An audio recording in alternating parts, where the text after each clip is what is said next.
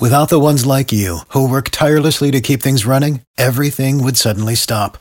Hospitals, factories, schools, and power plants, they all depend on you.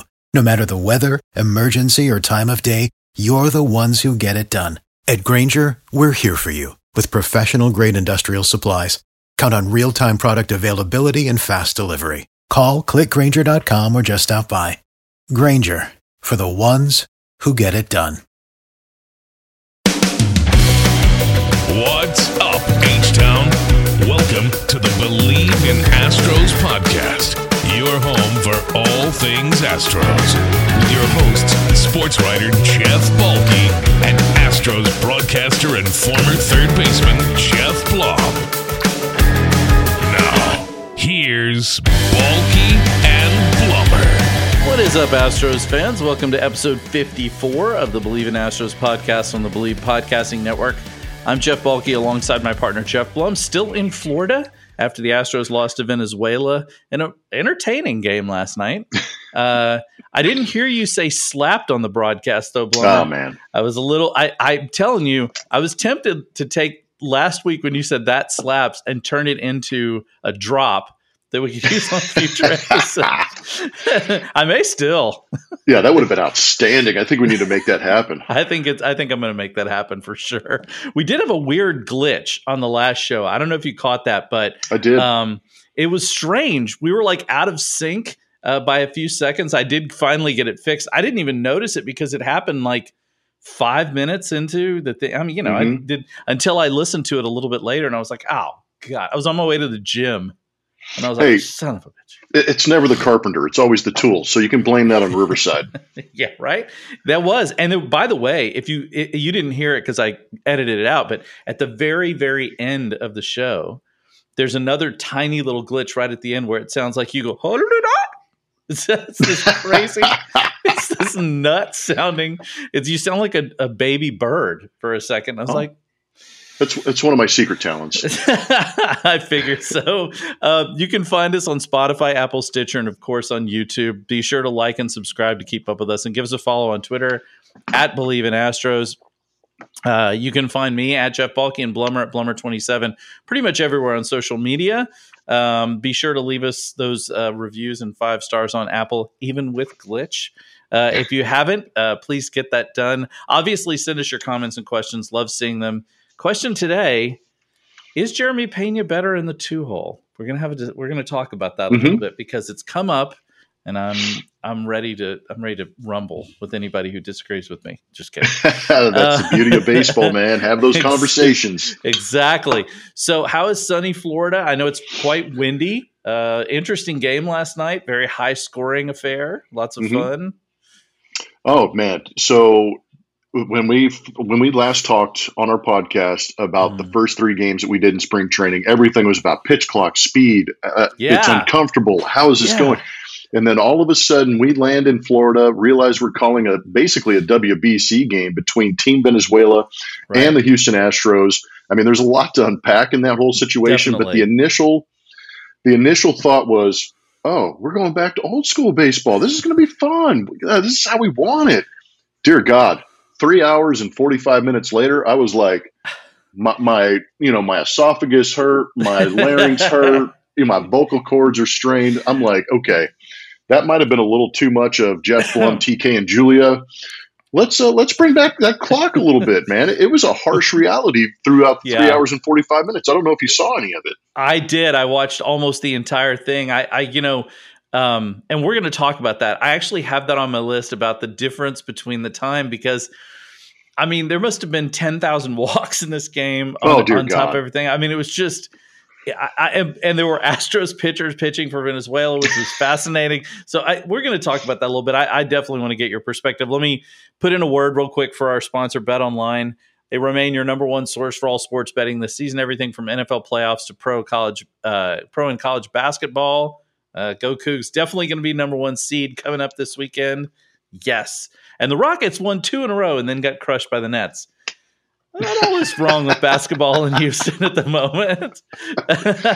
I will say against the Nets, Jalen Green posterized Oh man, Claxton from the net. Oh, twice. Freak athlete. Jaden Rose. Oh, Yeah. my goodness. Obviously, UFC, MMA, and more. You'll always find latest odds, team matchup info, player news, and game trends at BetOnline. With live betting options, free contests, live scores for almost any sport or game imaginable, BetOnline is truly the fastest and easiest way to bet all your favorite leagues and events. Head to the website today or use your mobile app device. Use your mobile device. How about let's just say that? Use your portable cellular telephone. use your flip phone. Remember the flip phone? Get the razor out and start dialing. Get the razor out. Receive your 50% welcome bonus with your first deposit. Make sure to use promo code BLEAV to receive your rewards. It's not 9 o'clock yet, or yeah, I guess it is. So I'm still struggling a little bit. BetOnline.ag, where the game starts.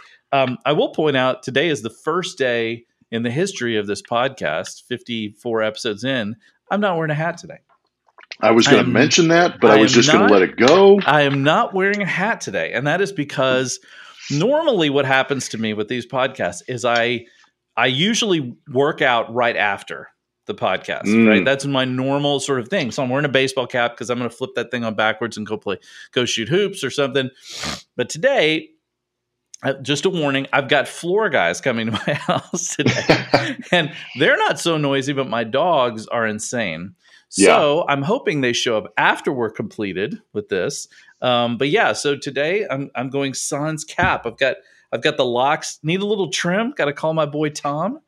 And in honor of Team Venezuela, we call that show the pelo. So that's showing your hair. Show that flow. Better than showing your ass, I guess. I've done that before. Never mind. Yeah, well, haven't we all at some point or other? So I want to talk about this game. Let's talk about the pitch clock first, because it was interesting to me. I've watched a couple of these spring training games, and watching last night. You're right; it was a bit of a throwback. Guys are kind of meandering in and out of the box a little bit. Pitchers are kind of taking their time. But it's so funny you mention it, because I was thinking the same thing last night. I was thinking, is this game dragging on, or is it me? And granted, it was dragging on. I mean, it's 3 hours and 45 minutes, right? But with the pitch clock, I'm thinking it still would have probably gone 3 hours, just given the number of walks and the amount of offense and all the other stuff. But I don't know, man. That felt like a long game on a Wednesday night. There were a lot of pitches thrown, and that's so. Just to give you a little, for me, my frame of context, it's not fair to go to the second broadcast that we did this spring training where it was 2 hours and 6 minutes. That was freakishly fast, and it felt rushed. TK and I barely got any of our notes and stories in, and the game was over. Yeah, we went into. I did a radio game with Robert Ford at St. Lucie.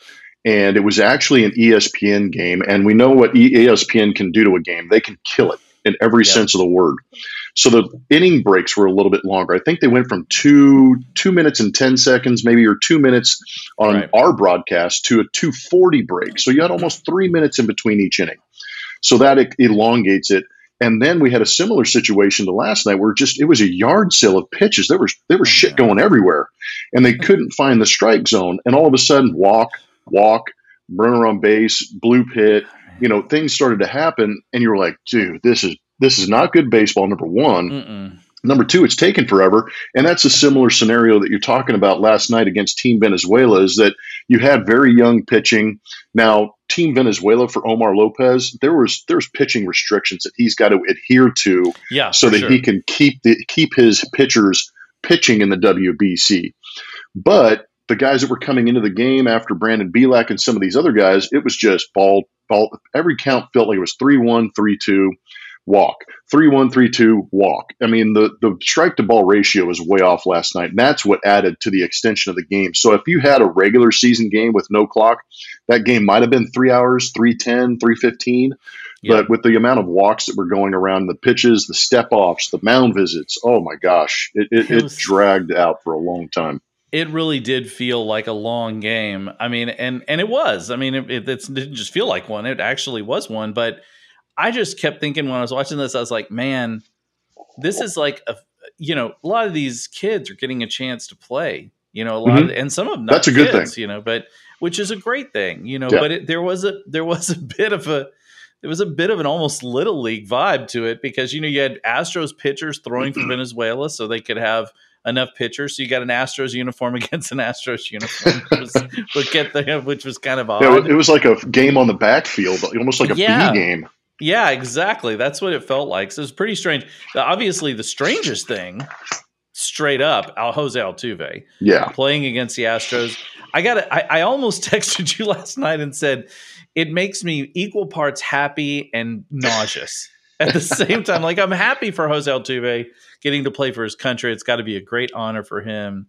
But also, I'm just like, oh, I don't ever want to see him wearing another uniform. It just makes me kind of physically ill. Even though you're mentally prepared for it, and you, like you said, you realize it's for Team Venezuela, so you know that there. And you've heard Altuve talk about it.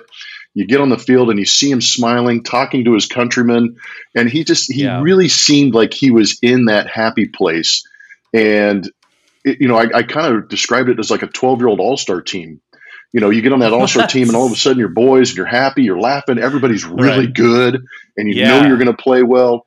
And he looked so happy. But like you said, when he came out in that dark maroon top color with the gold, and you kind of went, you're like, I know. I can't take it. It just doesn't seem natural. Oh, it did feel weird. But I should have sent you the picture, because I took a picture of him taking batting practice in that uniform. But I actually sent it to my daughters on a family chat that we have. And my daughters were like, I get it, but I don't like it. I heard you say that on the broadcast, that your daughters were not a fan of it. Yeah, I can understand. It was Julia posted like a video of Jose sitting in his sitting there wearing his uniform, and she's like, give me a smile? And he's just like, he does some stupid smile, and she's like, this is what classic. I have to deal with, whatever. But he's classic. It's just it was just super weird. Venezuela is good, man. It's amazing to me to think that team is still not, probably like third or fourth on the list after the Dominican Republic, who is just, oh my gosh, stacked beyond stacked. I mean, I was looking at the lineup for them and the pitch. I mean, they beat the Atlanta Braves. They shut them out. And guess who was on the mound for the win? Guess who got the win? A young gentleman named Christian Javier. That's right. I'm telling you, man, Dominican Republic, you put that team together, that team might win a World Series. Like, that is ridiculous. It's an all-star team.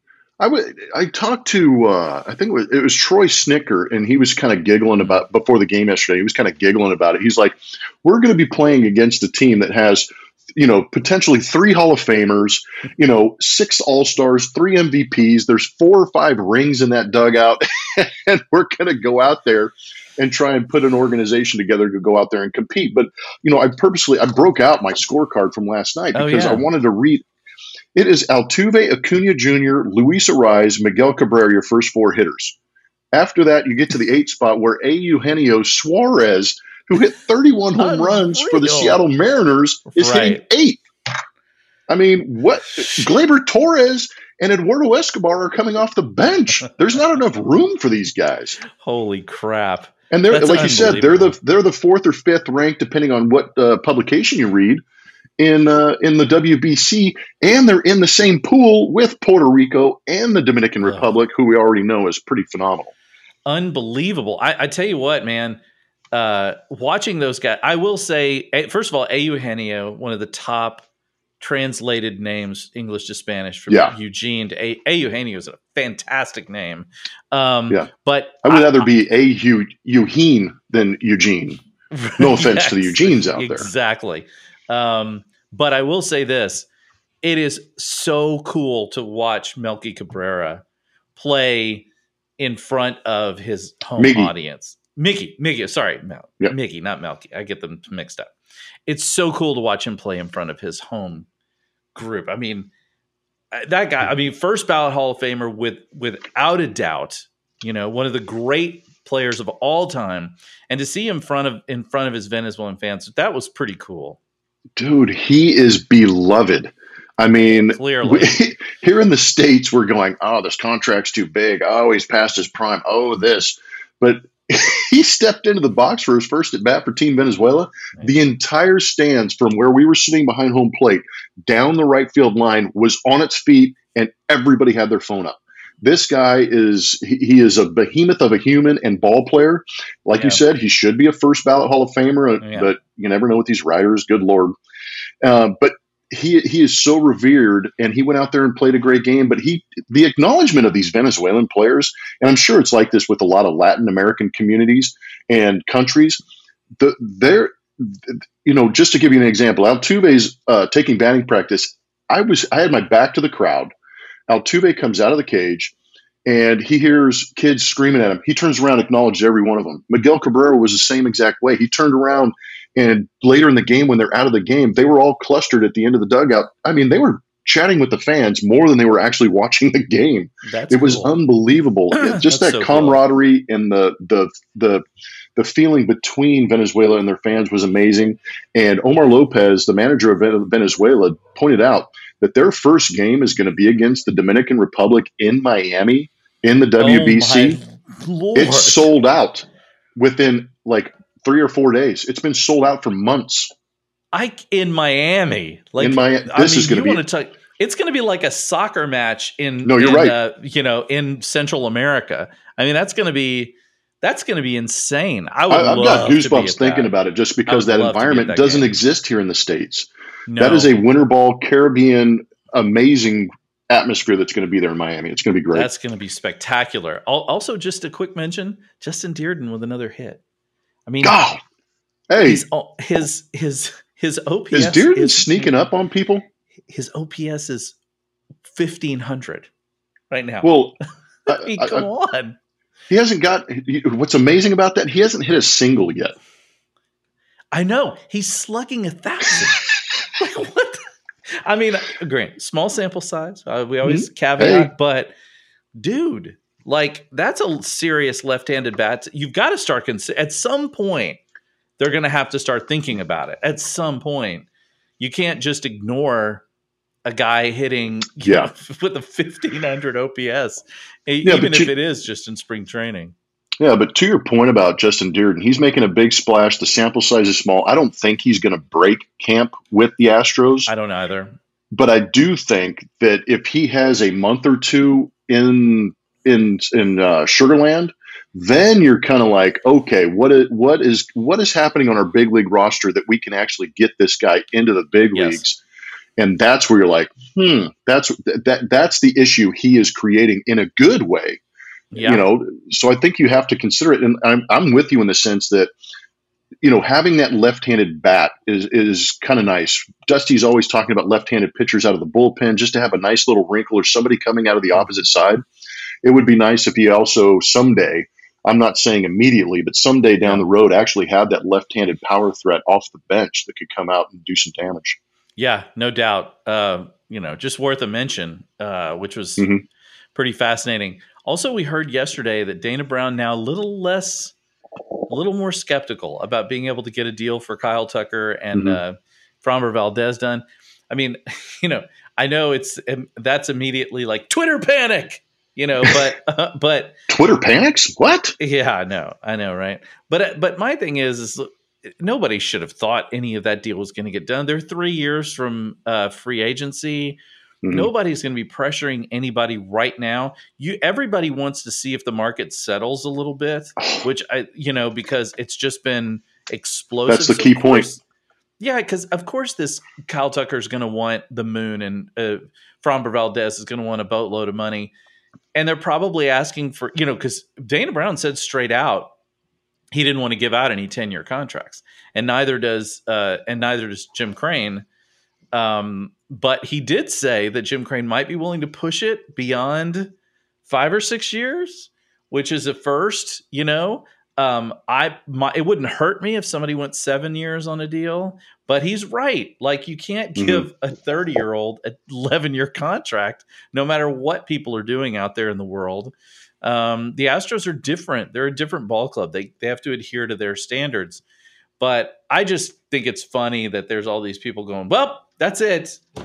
That's the end of it. It's over. It's like Kyle Tucker's going to be gone. Let's figure out how to trade him now. It's like everybody just relax. That's all I can say about that. No, you need to relax, but it is an understanding with the Astros that they do have a different philosophy. They've been very successful, by the way, doing that philosophy, not giving out the 10, 12-year contracts. But it's also a recognition that your organization's doing well. There are several very young. We just spoke of Dearden. I think Jacob Melton. There's some other guys that have been drafted that are actually very good ball players that are seasoning themselves for the potential in 2 or 3 years to maybe take over if you don't get that extension done. Pedro Leon, the guy, when he gets healthy, you're 100% right. There are certain guys out there where I think the Astros are kind of hedging their bet, saying, we'll do our best to get the deal done. If it has to go to 7 years, maybe we'll do it. And if you think about it with Framber Valdez and Kyle Tucker, even if it's 2 years left of arbitration, I'm not sure the exact numbers, but then you have them for 5 more years of free agency. And that's a pretty big chunk of their free agency that you have them for.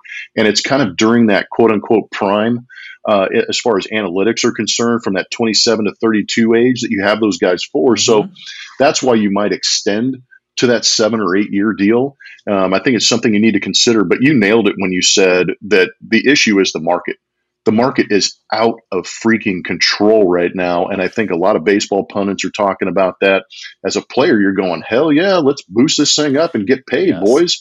But at the same time, organizations like the Astros are going to kind of shy away from that, those kinds of numbers a little bit, and be a little more maybe prudent or thoughtful about what they do.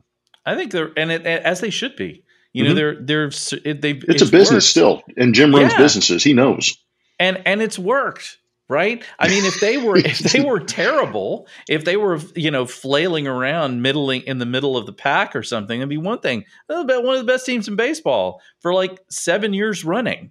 So they don't need 4 of those 7. They've been in the World Series and they've won 2 of them. They were 7 outs away from winning their 3rd one. Yeah, there's too much winning right here to argue with what the Astros are actually doing. Yeah, that's exactly right. And look, they survived the loss of Correa. They survived the loss of Springer. They survived the loss of Garrett Cole. I mean, you can run down the line, and it's part of the game. It's part of the game. That's why you have to develop players. I mean, that's part of the deal in baseball. You're always having to look ahead to what the next thing is. This is not like, say, football, where you squeeze every ounce out of a guy and then you cut him because it's such a violent sport. This is a deal where you have to be smart about where you spend and how you spend, and understand that some guys are going to be more long-term players and some guys that you just can't. And so I think they're doing what they have to do. I think it's smart. Speaking of smart, is it smart for Dusty to straight up say that Michael Brantley is his number 2 spot? I had a little discussion with a couple of guys who have another Astros podcast on Twitter. My argument, and we'll see if we agree on this one, Blummer.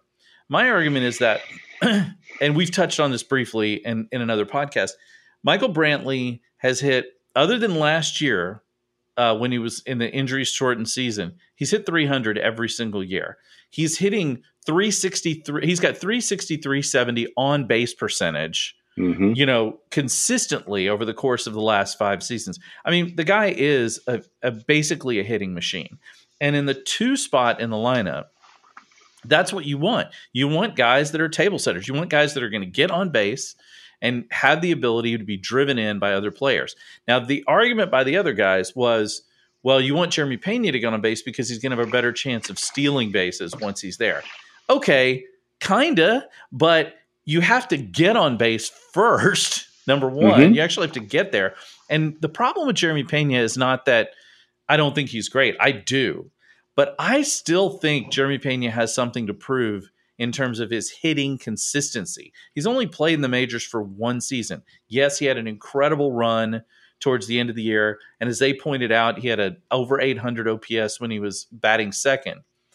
But you've got to be able to prove that you can be consistent in any position in the lineup if you are going to be a legitimate superstar in baseball. And Peña just hasn't done that yet. Brantley's done it consistently. Now, look, if Brantley slips at all, or if there's any kind of issues, you just slide Peña right back in there. Cool.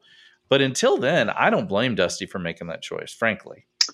Your thoughts? There's parts I agree with. There's parts I don't. I actually watched a little bit of that video trying to understand a little bit more because, and again, the beauty of baseball is that you can have these conversations. Yeah. And the civil discourse should be a little more prominent in our everyday life to have those conversations if you want some life advice. But baseball's great because you can have these opinions, and they're not wrong in thinking that Jeremy Peña can be a successful 2-hole hitter. We saw that. He is very good. But my question to them would be, is Jeremy Peña a speed guy or is he a power production guy? He can do both. That's a good question. But is he going to be hitting in the two-hole to steal bases? I don't think that's why you put him in the 2-hole to steal bases, because how often is he going to really try and take the chance and risk being thrown out when you have Yordan Alvarez, Alex Bregman, Jose Abreu, Kyle Tucker, some of these other guys hitting behind him?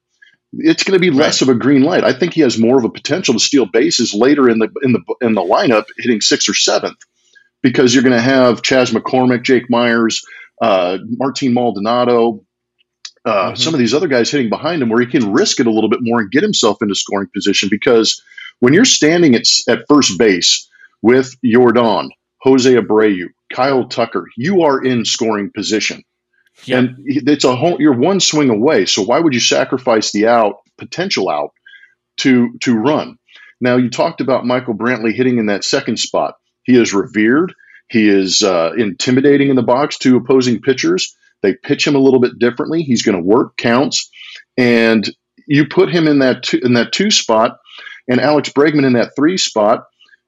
Breggy's a guy that's going to get on base. You have the potential to have 2 guys on base immediately, and then have Yordan Alvarez up. Or let's say that Alex Bregman makes an out, which he will, and you have Michael Brantley at first base. There's no shift anymore. You have a runner at first base, the first baseman's holding that runner on, and you have the second baseman trying to find a spot to knock down a 115-mile-an-hour ground ball or line drive. If Jeremy Peña takes off and goes to second base with 1 out, guess what? All of a sudden, that first baseman's not holding anybody on. I would rather have Michael Brantley getting on base at a 360 clip and keeping that first baseman from fielding his position and opening up that field that much more for Yordan Alvarez.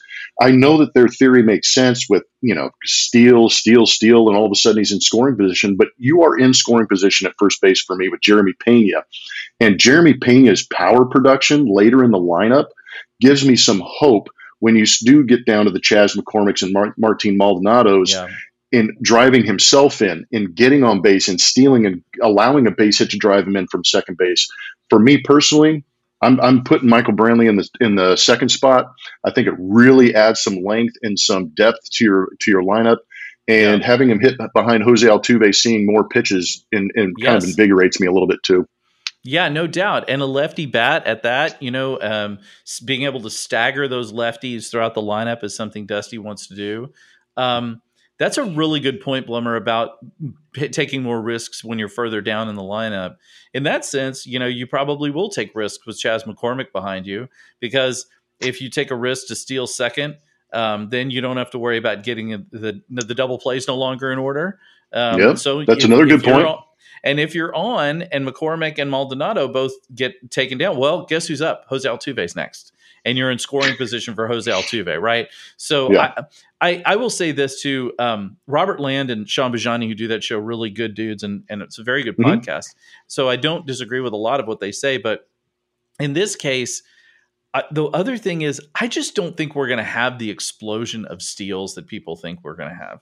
I think we're going to have more steals, but I think the percentage of more steals is still going to be relatively small. We're not going to jump from guys like, oh, that guy stole 15 bases last year, now he's suddenly going to steal 35. I don't think anything like that's going to happen. The base is, it's 6 inches bigger. Great. It's going to help certain guys. I think we both agree Kyle Tucker is going to steal a few more bases. But we're talking about Kyle Tucker going from like 25, 26 to 30, not like going to, he's not going to 40 or 50 all of a sudden. Yeah. This is an incremental change. And I think the philosophy still too, analytically, is steals are still a risky proposition. Oftentimes they're fun. Yeah. The data doesn't like it. No, the data. The risk reward for stolen bases in the analytic world is not worth it. No, it's not, because if you do get out, then you're out, and you're taken off the base, and it's a problem for in a lot of those analytical situations. So okay, we're on the same page about that. I always love the But conversation though. yeah, no, I'm with you. I like the idea and argue for it, because the Astros, if I would almost put not just the numbers of Jeremy Peña, but the win-loss record when he was hitting in that second spot. But you didn't have the option of Michael Brantley. When you have the option of Michael Brantley, maybe Jeremy does a better job later in the lineup. I don't know. We'll have to wait and see. And Brantley's not going to play every day, probably. So there will be opportunities for Peña to hit in that second spot, no doubt about it. We'll have some ability to compare and contrast the two of them and see kind of, how they do in those spots. We don't know. It's a long-ass season, Plummer. It's going to be a long season. And let's be honest, the worst-case scenario is Jeremy Peña moves back to the second spot. Right, exactly. That's exactly right. Worst case scenario is not Jeremy Peña in the second spot. How terrible. Okay, last thing I want to go over is I want to talk a little bit about our backup catchers, because we haven't really dug into them too much yet. I feel like we've gone far enough into this spring training that we can see some of their numbers. So it seemed like going into spring training that Yainer Diaz had a bit of the edge, but mainly because of his ability at the plate. But he has not been good in spring training. His slash line is 083, 083, 167, 259. He has 2 hits, one of which was a double, no walks, and 3 strikeouts in his 12 at-bats. Look, Corey Lee's not a ton better. His slash line is 200, 333, 600, 933. The 933 obviously boosted by the fact that he has a home run. He's walked once, struck out a couple of times in his 11 at bats. So they've basically both been at the plate a similar amount of time. Have we seen anything from either of these guys to make us feel like that we're going to be comfortable with one of them going into the season as the backup behind Maldi? Well, that's the thing is the backup. What do you expect from your backup catcher? But at the same time, is Maldi going to be able to catch as many games as he did last year? Thankfully, he's healthy. I didn't realize how destroyed he was in the World Series, so I give him a lot of credit for battling through that. Yeah, you had said that sounded awful. Honestly. Man, sports hernias, broken hands. I mean, he had a lot going on, but he's healthier. He's lost a little bit of weight, so I think he came in with the idea of I'm going to be 100% healthy, at least for a couple of games in spring until you break down again, because that's just how baseball works. But he's going to, lose a little bit more weight. So I think his incentive was I'm going to play a little bit more and be in better shape. So credit to Martin for doing that. So you're thinking about your number 2 catcher. Who's going to be that guy? And it might be the guy that's more adaptable to the situation. Does Yainer Diaz need more grooming at the plate? Does Corey Lee need more grooming behind the plate as opposed to standing at it? There's a lot of things going into this, and it's still early. There's plenty of spring left to correct or adjust what these guys are doing. But I've seen Corey Lee look better at the plate right now. The swings are a little more aggressive. He could be better at pitch selection, but he's swinging the bat with a little more intent than Yainer Diaz is for me. I feel like Yainer's trying to get hits instead of trying to hit the ball hard. And that's where maybe a little bit of the difference is. Corey Lee looks very comfortable behind the plate. It looks like he's really worked at trying to pitch frame and trying to work with pitchers, whereas Yainer's got that natural ability to get back there and show the cannon. But you're right. Right now you're kind of going, which one is it going to be? Nobody's really jumped out. Keep an eye on Cesar Salazar. I think he caught Urquidy on one of our games, and he looked very good behind the plate. I don't know what his options are, or if he's even on the 40-man, but he's one of those guys that actually looked really good behind the plate, played a little bit better, and it might be because he's more relaxed because he's not really in that picture, so to speak. But there's some question marks behind that plate right now, and who's going to be the number 2. Yeah, it's really and again, I remember a few years ago I was listening to some sports radio station here in town, and it was during the playoffs, the NBA playoffs, and it was on like a Sunday, and so it was during the NBA playoffs. So I figured they'd be talking NBA playoffs. No, they were talking about who was going to be the backup quarterback for the Texans, and I remember thinking to myself, guys, come on. I mean, I know that football is king around here, but it's not just that you're talking about a situation, you're talking about the backup situation. So in this case, it's like there's a little bit of that here too. I mean, we're talking about the backup catcher, and Martin Maldonado clearly wants to play, 140, 150 games. So that's what he wants to do. Whether he can or not is the question. But it's sort of like the Allen Iverson thing. We're talking about practice. It's a little bit like we're talking about practice. So I feel like maybe we're making a little more out of this than we should, because there are I feel that way too. There's so few position battles, right? We're trying to make something out of nothing because we need that storyline. We got to talk about something up in here. We can't just ramble on about the rodeo. Although I assume you're going back this weekend. Well, I've got 2 or 3 more trips coming. Yeah.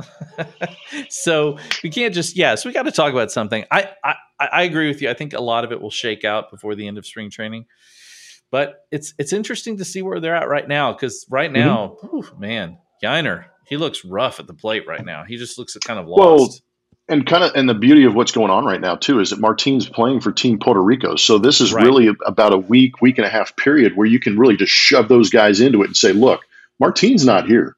Go play. Yep. Go figure it out. And I think that's kind of where Dusty's at with these guys. He's just going to put them in there, let them play. They either figure it out or they figure out what they need to work on, and they do. Yeah. Well, you see, Dusty said he's going to play them even together a bunch. Just put one of them at DH. Put one. Do whatever you got to do. I agree. Get them as many at bats as possible. Let them fight it out. Competition's a good thing when you're in spring training or anything like that. It's so hopefully they'll figure it out, and we'll soon find out what's going to happen. March 30th is, we're talking 21 days. We're 3 weeks. You're on the clock. That clock is ticking. 3 weeks from opening day. I mean, it's just ridiculous right now. So thanks everybody for joining us again this week. Blummer, what do you got planned this weekend? I feel a rodeo trip is in your future. I know that you're flying back today, right? Yes, I will again. We did this last time we recorded a podcast. I will pack my small bag. I will take Julia and TK to the airport with me, and we will be on the same flight going back to Houston, Texas, where I will go to a dentist appointment on Friday, and exciting. I'll be at a rodeo at 2 or 3 times. I know Cody Jinks, Cody Johnson, Chain Smokers are the 3 that I know of, and I'm sure my daughters will probably spring another trip or 2 on me getting to the rodeo. Man, the rodeo should be sponsoring you. Just, as much as all I want is to ride in on the horse. That's all. I just want to ride into the arena on the horse. With the flag? Yeah, just be like, and spike. No, I don't know. I'm just kidding. That is, look, have you ever ridden a horse? I have, and I feel at this point in my life, I'd feel terrible for the horse having to bear the weight of me on its back.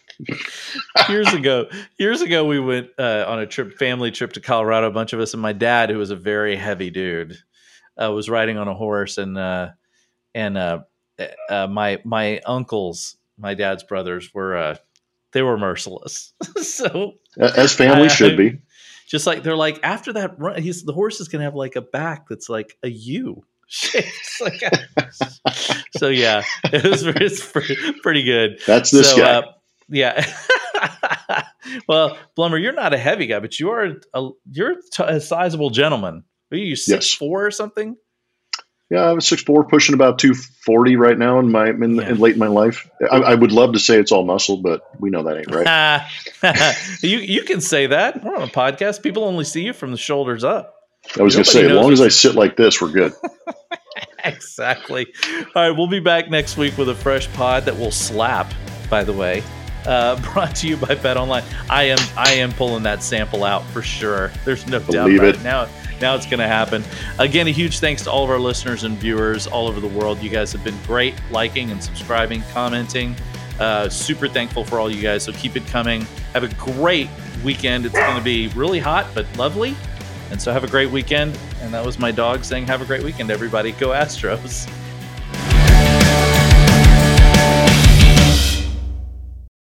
Without the ones like you, who work tirelessly to keep things running, everything would suddenly stop. Hospitals, factories, schools, and power plants, they all depend on you.